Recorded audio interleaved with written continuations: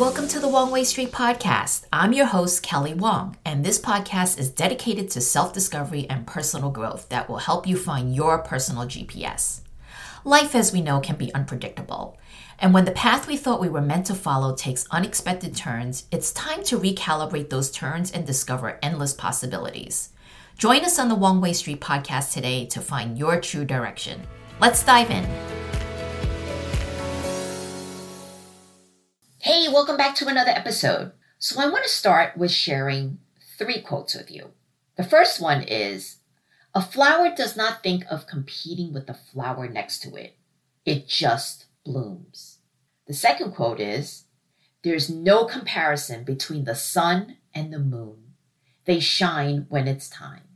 And the third one is, which I'm sure you've heard of, don't compare your chapter 1 to someone else's chapter 20. Yes, this is about comparison. From the time that we're born, we're automatically thrusted into the world of comparisons. As infants, we have our milestones, such as the first smile, the first spoken word, the first step, even the first potty training. And it's often measured against normal benchmarks. Parents, sometimes without even realizing it, will compare their child's progress to someone else's. Now, children, especially during their developmental years, are like sponges. They absorb these notions. So when you fast forward to school age, the comparisons only become more apparent.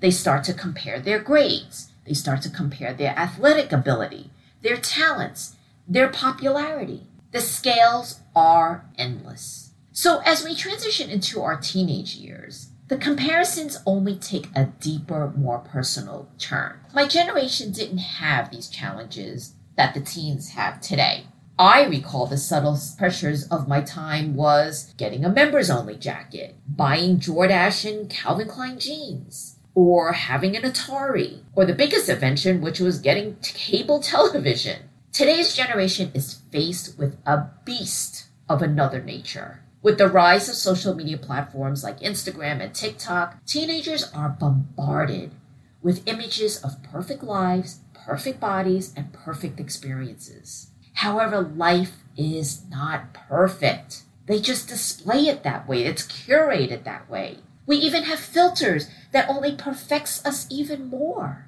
They start to equate their self-worth with how many likes they have, how many comments they have, and how many followers that they have. This search for validation is dangerous. It's dangerous because it leads to low self-esteem and, in extreme cases, mental health issues. Now, let's move on to adulthood. You would think that as we grow older and wiser, comparisons would diminish. But honestly, that's far from the truth. It's just that the metrics simply shift because it becomes now about job titles and salaries and homes and family milestones.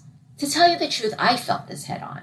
At one point, all my friends around me were getting married, having children, and when you're not at that level or decide not to go that route, the spotlight is focused on you. Then you're faced with questions like, why aren't you married? Why don't you have kids? And honestly, this is worse when you're a female. The pressures of societal expectations is truly unfair. And people don't think about how it makes that person feel. These expectations can sometimes feel like a pressure cooker, ready to spill over. Luckily, I haven't felt this way in a while. In fact, I've never been more confident than ever, even though I don't have that marriage or family that people expect me to have. I can confidently say that I feel 100% fulfilled in my life. Now, why are these comparisons so damaging? It's a distorted reality. We often compare our behind the scenes with someone else's highlight reel, especially in this age of curated social media feeds. It's damaging because there's a loss of joy. We are constantly looking over the fence and forgetting the beauty of our own garden. Stagnation. Instead of focusing on our growth, we're fixated on others, leading to a lack of personal and professional development. As we age, we'd hope that the grip of comparison loosens up. But honestly, for many, it doesn't. It just starts to morph into regrets. I wish I did this. I should have done that. And instead of celebrating their experiences, their memories, their wisdom, we're left with thinking about these missed opportunities. So what's the fix? The fix is we need to recognize when we start comparing and minimizing that quicksand of comparison. Limit your exposure to the platforms or environments that's triggering those feelings. We need to concentrate on our own journey, our own growth, and our own path. And I've said this many of times, we need to express gratitude for what we have.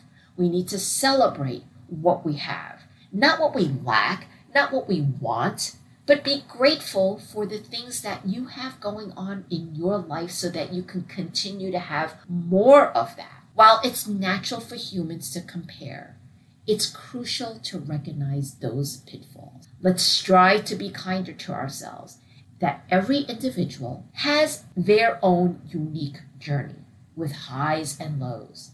And for that is truly incomparable.